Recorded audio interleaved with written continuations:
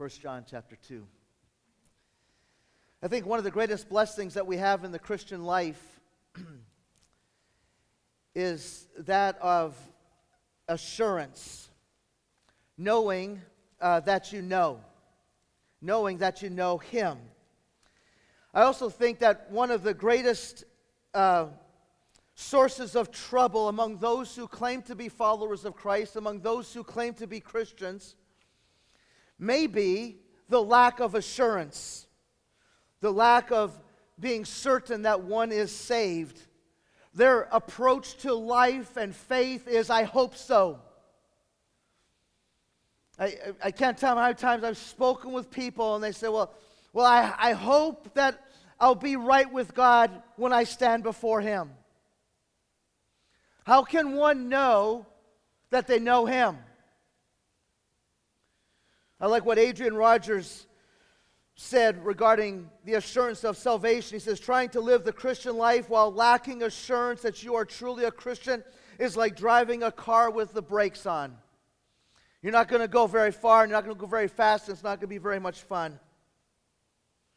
I think back to my early time in ministry when I was serving as a youth pastor up in Wisconsin, and Pastor Dave preached a message from the book of Romans chapter 8, in which he made it very clear that one of the primary ministries of the Holy Spirit is to bring assurance that someone is a child of God. And I remember that message vividly, distinctly. And so many times I thought about how many times in student ministry I would try to bring assurance to teenagers where God may not be giving to them assurance because they may not be truly saved. And think about how we try to encourage people, bring assurance to people who are struggling with maybe this idea of assurance of salvation. We'll ask questions like this. Well, did you pray the prayer? No, did you pray the sinner's prayer?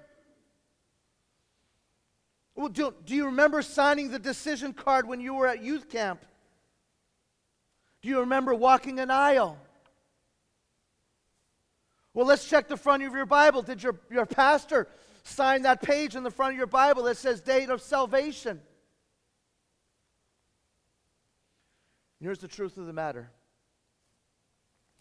When you search the Scriptures, nowhere in the Bible does it say that you must pray a sinner's prayer, walk an aisle, sign a decision card, or have your pastor sign the front of your Bible in order to be saved or to give evidence of salvation.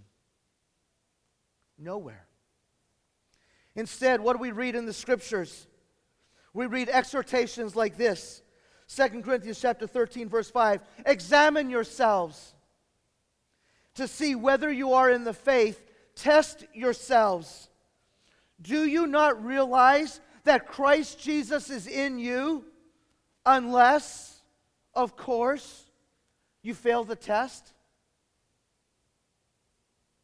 Or in 2 Peter, we read these words, therefore, my brothers and sisters, make every effort to confirm your calling and election.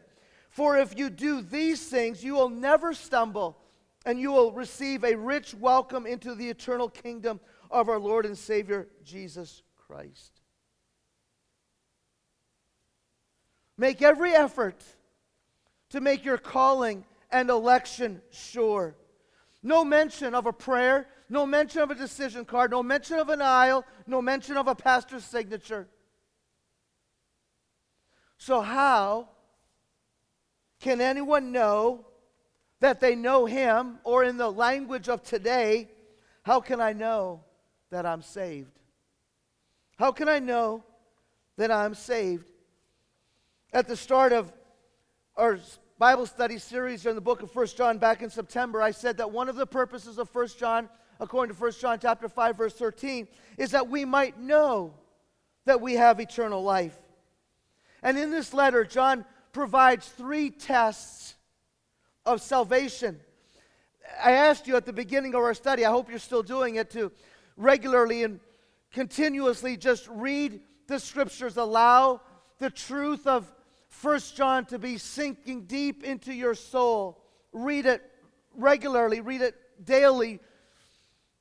And if you've been doing that, you'll have noticed that John keeps coming back to these three tests in a variety of ways that we might know that we have eternal life.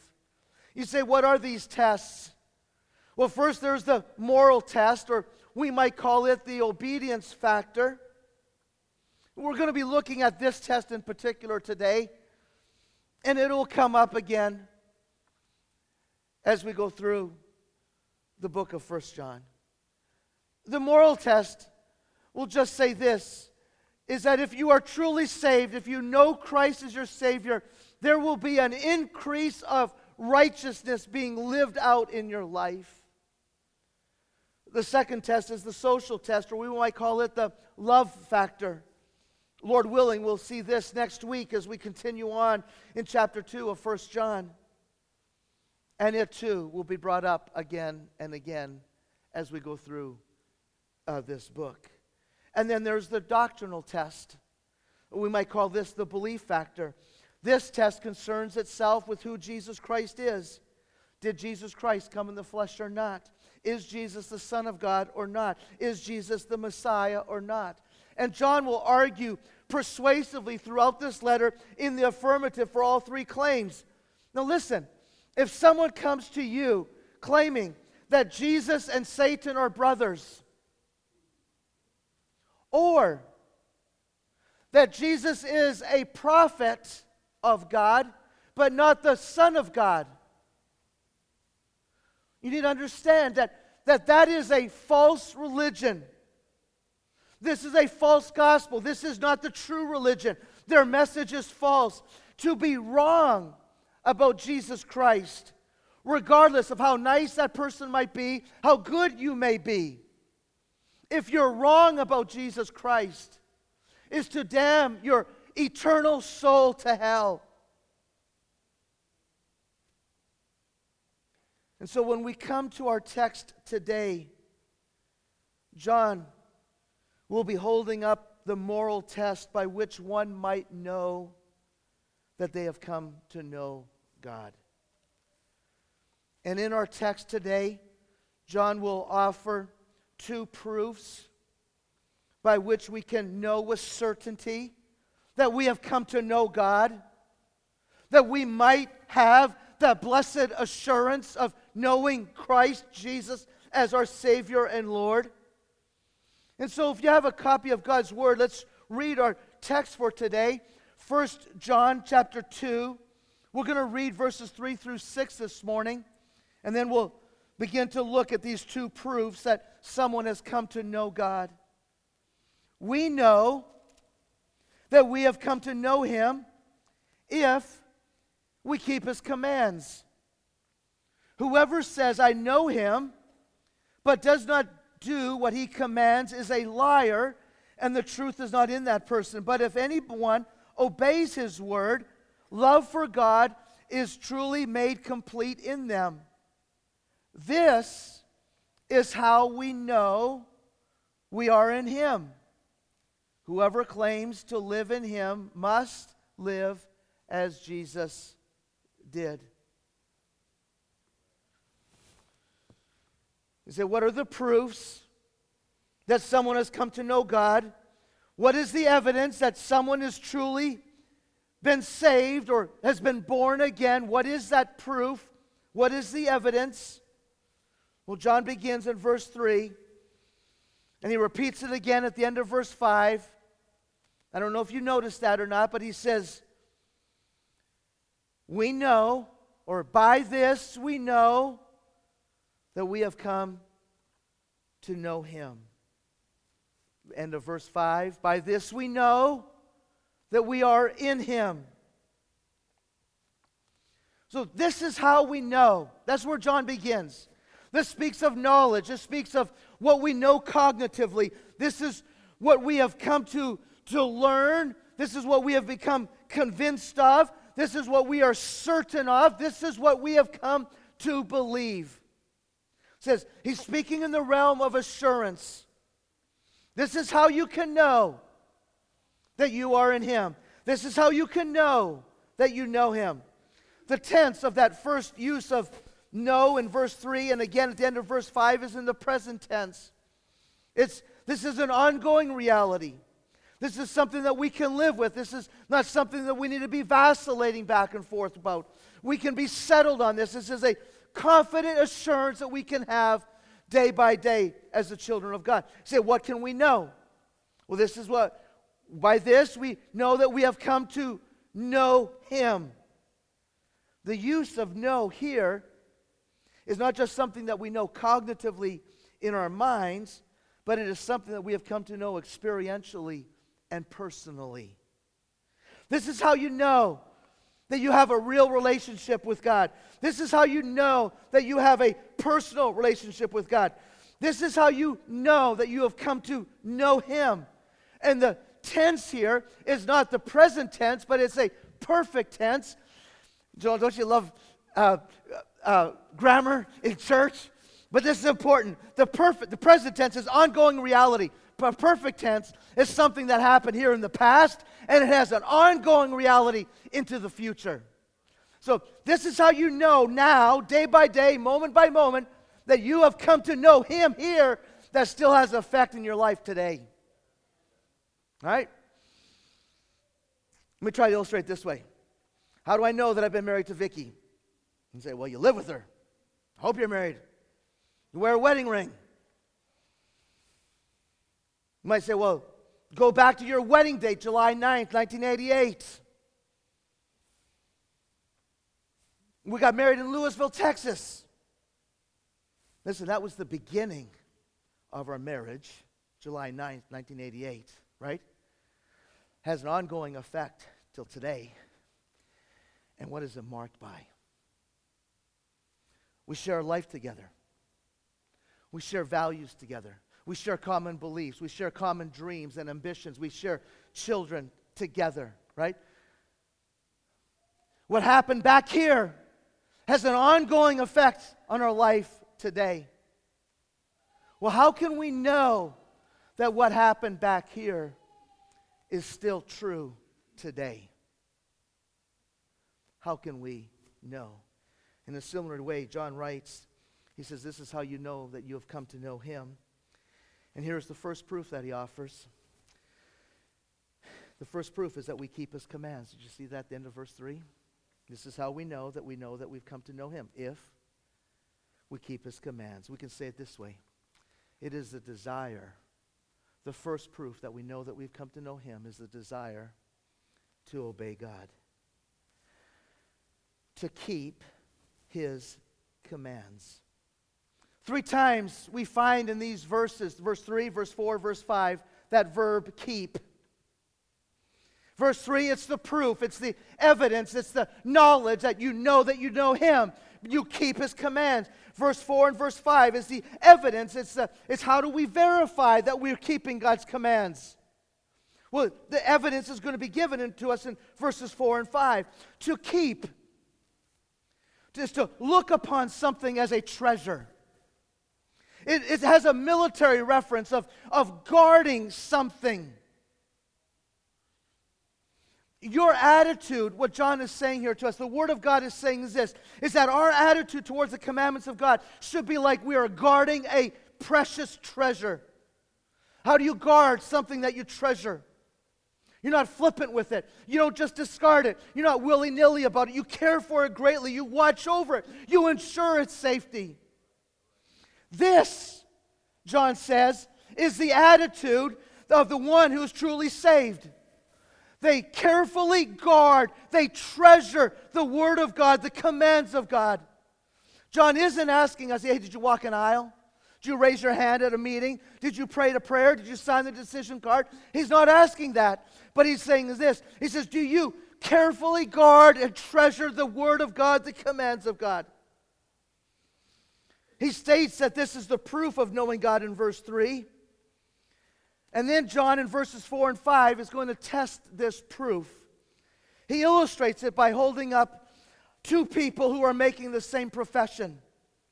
But they have different responses to the Word of God and to the commands of God. Notice these 2 professions, or we might say professors of faith. Verse 4, we see the one who is claiming, I know God, while not keeping the commands of God. This is the person who says, I know God, I prayed a prayer, I walked an aisle, I raised my hand, I signed the card. I'm a church member, I went through catechism class, I take communion, I try to help people, I'm a good person. But they do not desire to keep the commands of God. They do not treasure the commands of God. They're not keeping, they're not guarding the Word of God. I think we need to, let me just kind of put a caution here, and then we'll try to unpack that caution a little bit. I think of the example of Jesus with the Pharisees and the scribes. They were keeping the traditions of men, as though the traditions of men were the commandments of God. Right? Externally, man, they had everything in order. Religiously, they looked good. When they showed up for the services at the temple, they were making the offerings, they were reciting the prayers. Externally, they looked right. But what did Jesus say? Matthew chapter 15, Jesus quoted from Isaiah chapter 29. What did he say? He said, these people honor me with their lips, but their hearts are far from me. They worship me in vain. Their teachings are merely human rules. The care that we need to exercise here is not only the care. I got too many verbs in my sentence here. Let me try to figure my sentence out. The care that we need to exercise here is that not only is someone keeping the commands of God, but why are they keeping the commands of God? So we're asking the question, am I keeping the commands of God? Yes, I need to answer that question. But then the corollary question is this, is why am I desiring to keep the commands of God? Notice what John says the verdict is about the one who says this, makes this claim. I know God, but doesn't have a desire or give evidence of keeping the commands of God. What does John say? This person is a what? A liar. We've already seen this word back in John chapter 1 verse 6, 1 John chapter 1 verse 6, right? To lie is to intentionally deceive, to lead someone astray, is to trick, to distort, to present a false front. The one who is making this claim, I know God, but has no regard for the things of God. John is emphatic and says, this person's a liar. They're self-deceived. They're lying to you. And not only that, but the truth is not in them. The truth is not in them. Now think about that. There's no saving truth in them. Salvation rests on and is rooted in the truth. We can't be saved apart from the truth of the gospel, the truth of who Jesus Christ is regarding our sin, our need for a Savior, the truth regarding of who Jesus Christ is and what He has done, His death on the cross, His resurrection to life. Ephesians chapter 1, verses 13 and 14. You also were included in Christ when you heard the message of truth, the gospel of your salvation. When you believed, you were marked in Him with a seal, the promised Holy Spirit, who is a deposit guaranteeing our inheritance until the redemption of those who are God's possession, to the praise of His glory. You were included in Christ when you heard. And the idea of hearing is not just hearing with our ears, auditory, but hearing with our lives. We've come to rest and believe. When you believed the truth of the gospel, you were included in Christ. You were sealed with the Holy Spirit. The one who is claiming to know God but has no desire to keep the commands of God, the Scripture is saying, listen, that person's a liar, and the truth, there's no saving truth in that claim.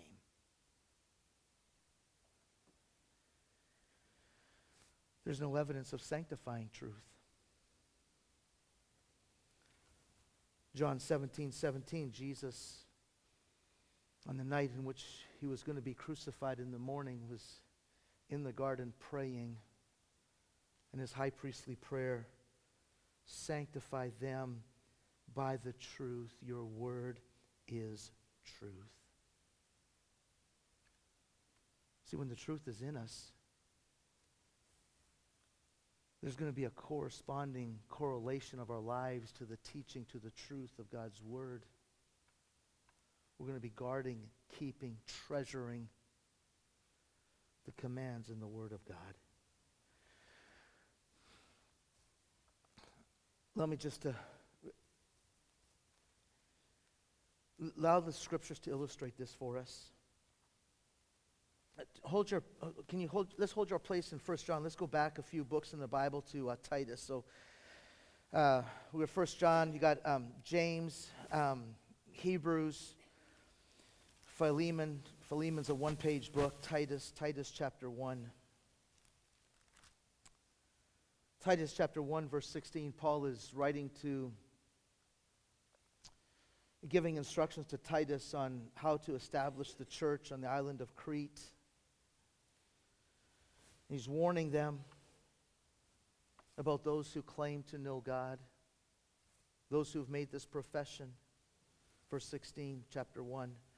They claim to know God, but by their actions they deny him. They are detestable, disobedient, and unfit for doing anything good.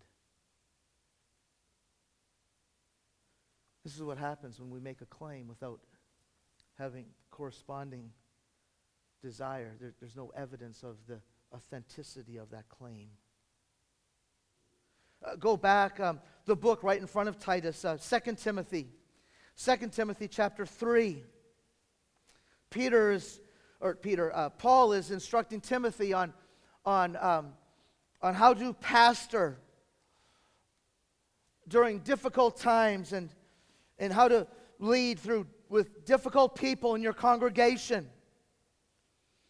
And he writes in chapter 3, he says, "Mark this, there will be terrible times in the last days. People will be lovers of themselves, lovers of money, boastful, proud, abusive, disobedient to their parents, ungrateful, unholy, without love, unforgiving, slanderous, without self-control, brutal, not lovers of the good, treacherous, rash, conceited, lovers of pleasure rather than lovers of God." Look what it says, verse 5. "Having a form of godliness, but denying its power." Have nothing to do with such people. These are people who make a claim to know God. They have religion. They've completed the class. They've become a member. They attend a service. But they deny its power, the power of the gospel, because they continue to live in an unregenerate, unsaved lifestyle and way. The Old Testament book of Hosea. Hosea chapter 4, the prophet, God said to his people Israel through the prophet Hosea, in chapter 4, verse 1 and 2, he says, "Hear the word of the Lord, people of Israel, for the Lord has a cause against the inhabitants of the land." God is speaking through his prophet. He says, listen, the Lord has something against you. What is that? What is God's accusation? What is God's charge? There is no truth, no faithful love, no knowledge of God in the land. Instead, verse 2, cursing, lying, murder, stealing, and adultery are rampant. One act of bloodshed follows another. And we take a look at what's happening in our country today. Verse 2 is the evidence. Verse 1 is the reason we have forsaken the Lord. There's no knowledge of God in the land, and so as a result, we see this. Claiming to know God, but not keeping his commands is a lie, and the truth is not in you. So we have to stop and we have to ask ourselves the question, am I truly in Christ? What is God saying? I think we need to understand this here. If the proof of knowing God is evidenced by keeping his commands, what happens when I don't keep his commands? If I don't keep his commands, am I lost? Do I need to be saved again? What is the standard? Do I need to obey God perfectly? Is the Word of God saying here in 1 John that we need to keep God's commands 100% of the time, and if we don't, we can't have assurance of salvation? Is that what the Scriptures are teaching? Is the best that I can have in life is, well, I hope I'm saved. If perfection's the standard, and John's already addressed that,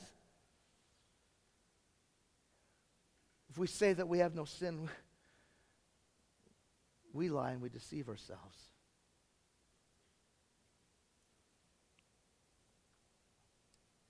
John said, I'm writing these things so you do not sin. If perfection's the standard, we end up with a bunch of hypocrites and spiritual hypochondriacs. Am I really saved? I don't know. And we just live with it. What about a percentage? We need to come up with a percentage. Is 70% threshold of obedience, is that good enough? What about 80%? What about the times when I sin, I'm not even aware that I'm sinning? Does that count against me? And if we rely on a percentage basis of obedience, we end up with a bunch of legalists who are trying to keep the external rules, and self-righteous Pharisees who claim that the traditions of men are the teachings of God. So what's the answer? Verse 5. We come to the second proof of the one who claims to know God. In verse 5, but if anyone obeys his word. This is the one who's claimed to know God, but he's keeping the word of God. He's keeping the word of God. Notice the difference. Whereas the first claimant said they knew God but did not keep his commands, and as a result they were liars. They're liars and the truth is not in them. The claimant here says, I know God while keeping the word of God. Notice what John says. Love for God is truly made complete in him. The love of God is made complete, or the love of God is made perfect in him. I don't think what John is saying here is this, that if you keep God's command, that God's love for you is going to be perfected or completed. That's not what he's saying. But I do believe John is saying this. The Holy Spirit is saying this through the writings of John. Or rather, the Holy Spirit inspired John to write this. That love for God is made complete. That word there, tetelestai, we know it in John chapter 20, when Jesus was on the cross and said, it is finished. That's the word. Is made mature, is brought to completion, is perfected by the one who keeps his word. I like what John Stott said. True love for God is expressed not in sentimental language or mystical experience, but in moral obedience. The proof of love is loyalty. A mature love, a complete love for God is grounded not in what you might say or how you feel, but it is in how you live. And John here is getting to the motivation of why we do what we do. A number of reasons why we do things, why we do the things we do. Sometimes we do things because we have to. A slave, a servant, has to do things because they have to. Does things because they have to. Sometimes we do things because we need to. A child at home obeys because he needs to. There are consequences for disobedience. We go to work on time because we need to. We need the paycheck, right? We have to show up in order to get the paycheck. We need to follow the rules in order to be paid. But neither of these reasons, need to, have to, demonstrate a mature obedience. Mature obedience flows out of a love for God. Jesus said it this way in John chapter 14, verse 15, if you love me, you'll keep my commandments. And so the question that we have to ask ourselves is, do I keep God's commandments because I'm afraid that He'll whack me if I stop obeying? It's one reason why we might obey God, but it's not a deep reason why we should obey God. Why do you do what you do? Sometimes we do the right thing because we want to save face, right? We don't want to look like a buffoon in front of people, so we'll do the right thing. Sometimes we do the right thing because we want to avoid the consequences, right? We're going to do the right, we're going to obey the law because we don't want to get a ticket. Sometimes we do the right thing out of fear. Well, I better show up to church and give my offering, because if I don't, well, God will break my car this week, and I'll pay the mechanic, and he'll give my money to God.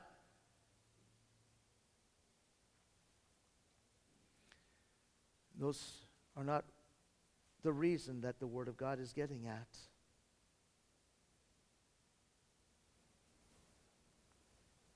Why do you do what you do? Do you obey God because it flows out of a heart of love for God?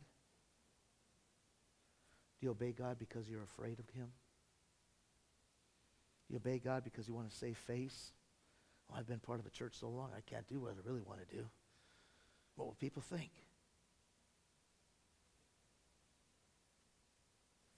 This past week, I was with a group of men, and one of the pastors there told the story of an incident that happened during the Bolshevik Revolution. A story of the soldiers going through Russia as the revolution was going on, and they were going to close down all the chapels, cathedrals, and churches. And so they went into this one cathedral, and there in front of the church was a crucifix, and they found a babushka, a Russian grandmother, kneeling at the feet of the crucifix, kissing the feet of the cross of Jesus on the cross. The soldiers grabbed this babushka and they said, "Would you kiss the feet of our leader?" She said, "I would, if you die for my sins." See, verses 3 through 6, they flow out of verses 1 and 2. Remember who Jesus is? 2 words, start with A's. Jesus is our advocate, and He's our atonement.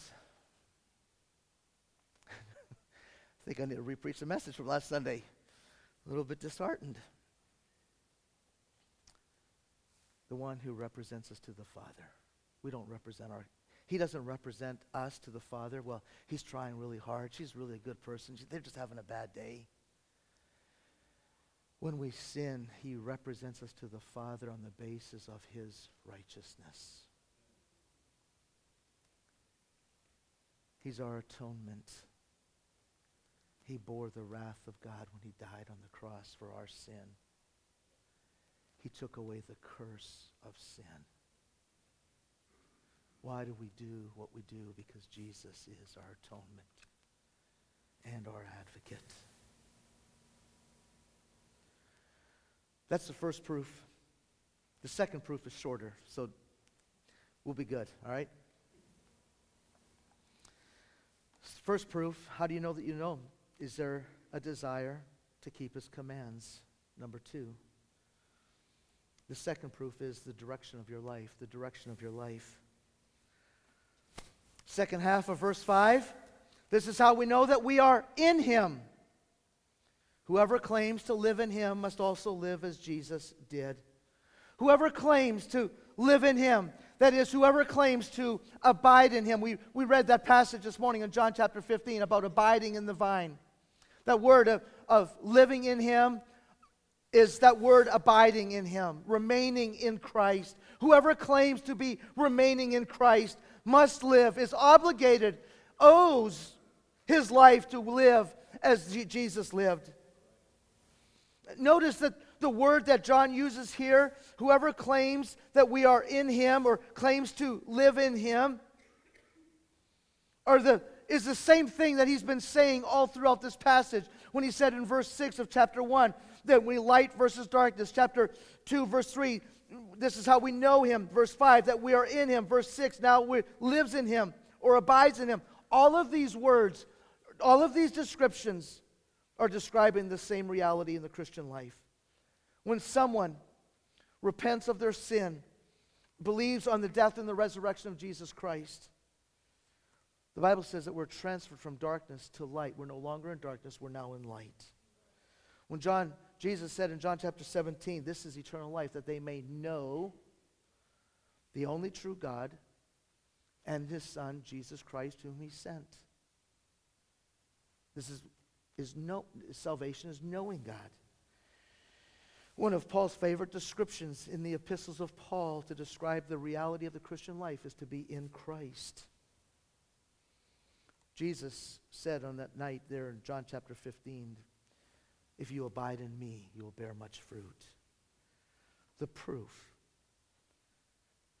made by the one claiming to be in Christ will be evidenced, proved by walking as Jesus walked. This is the proof that you know him. What is the direction of your life? What is the direction of your life?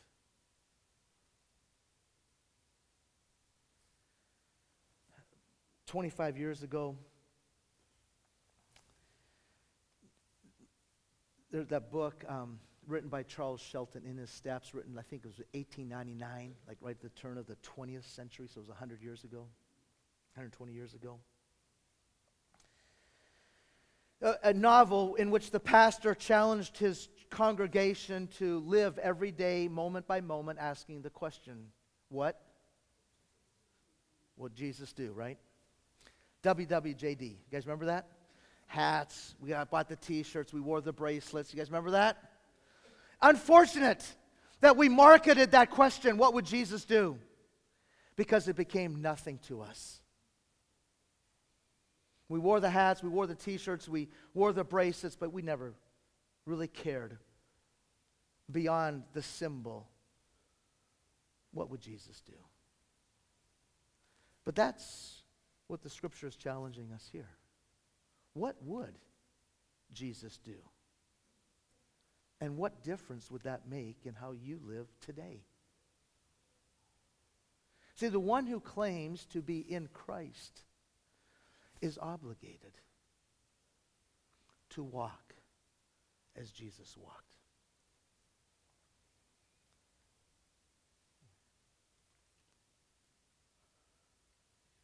So what is the direction of your life?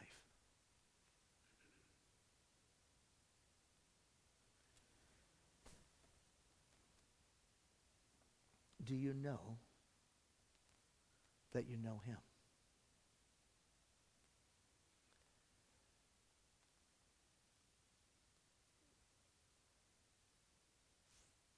Don't tell me about the time that you prayed a prayer. Don't take me to the camp meeting where you signed the decision card. Don't remind me of the day that you walked the aisle.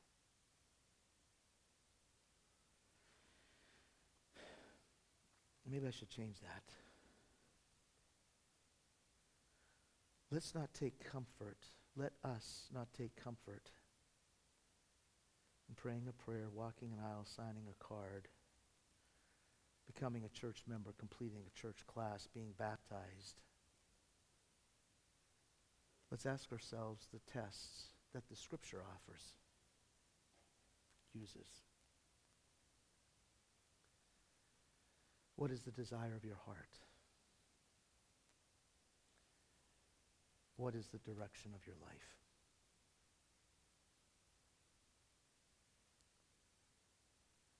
Do you obey? Keep the commands of God because you have a love for God? Do you feel compelled in your spirit to day by day walk and do what Jesus did?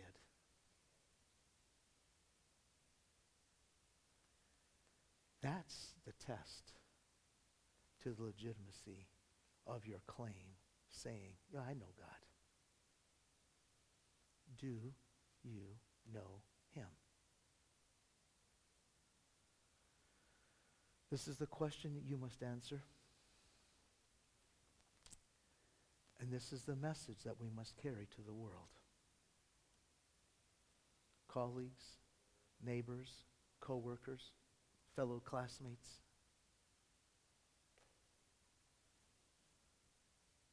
Apart from knowing him, as evidenced by desiring to obey his commands, walking as Christ walked,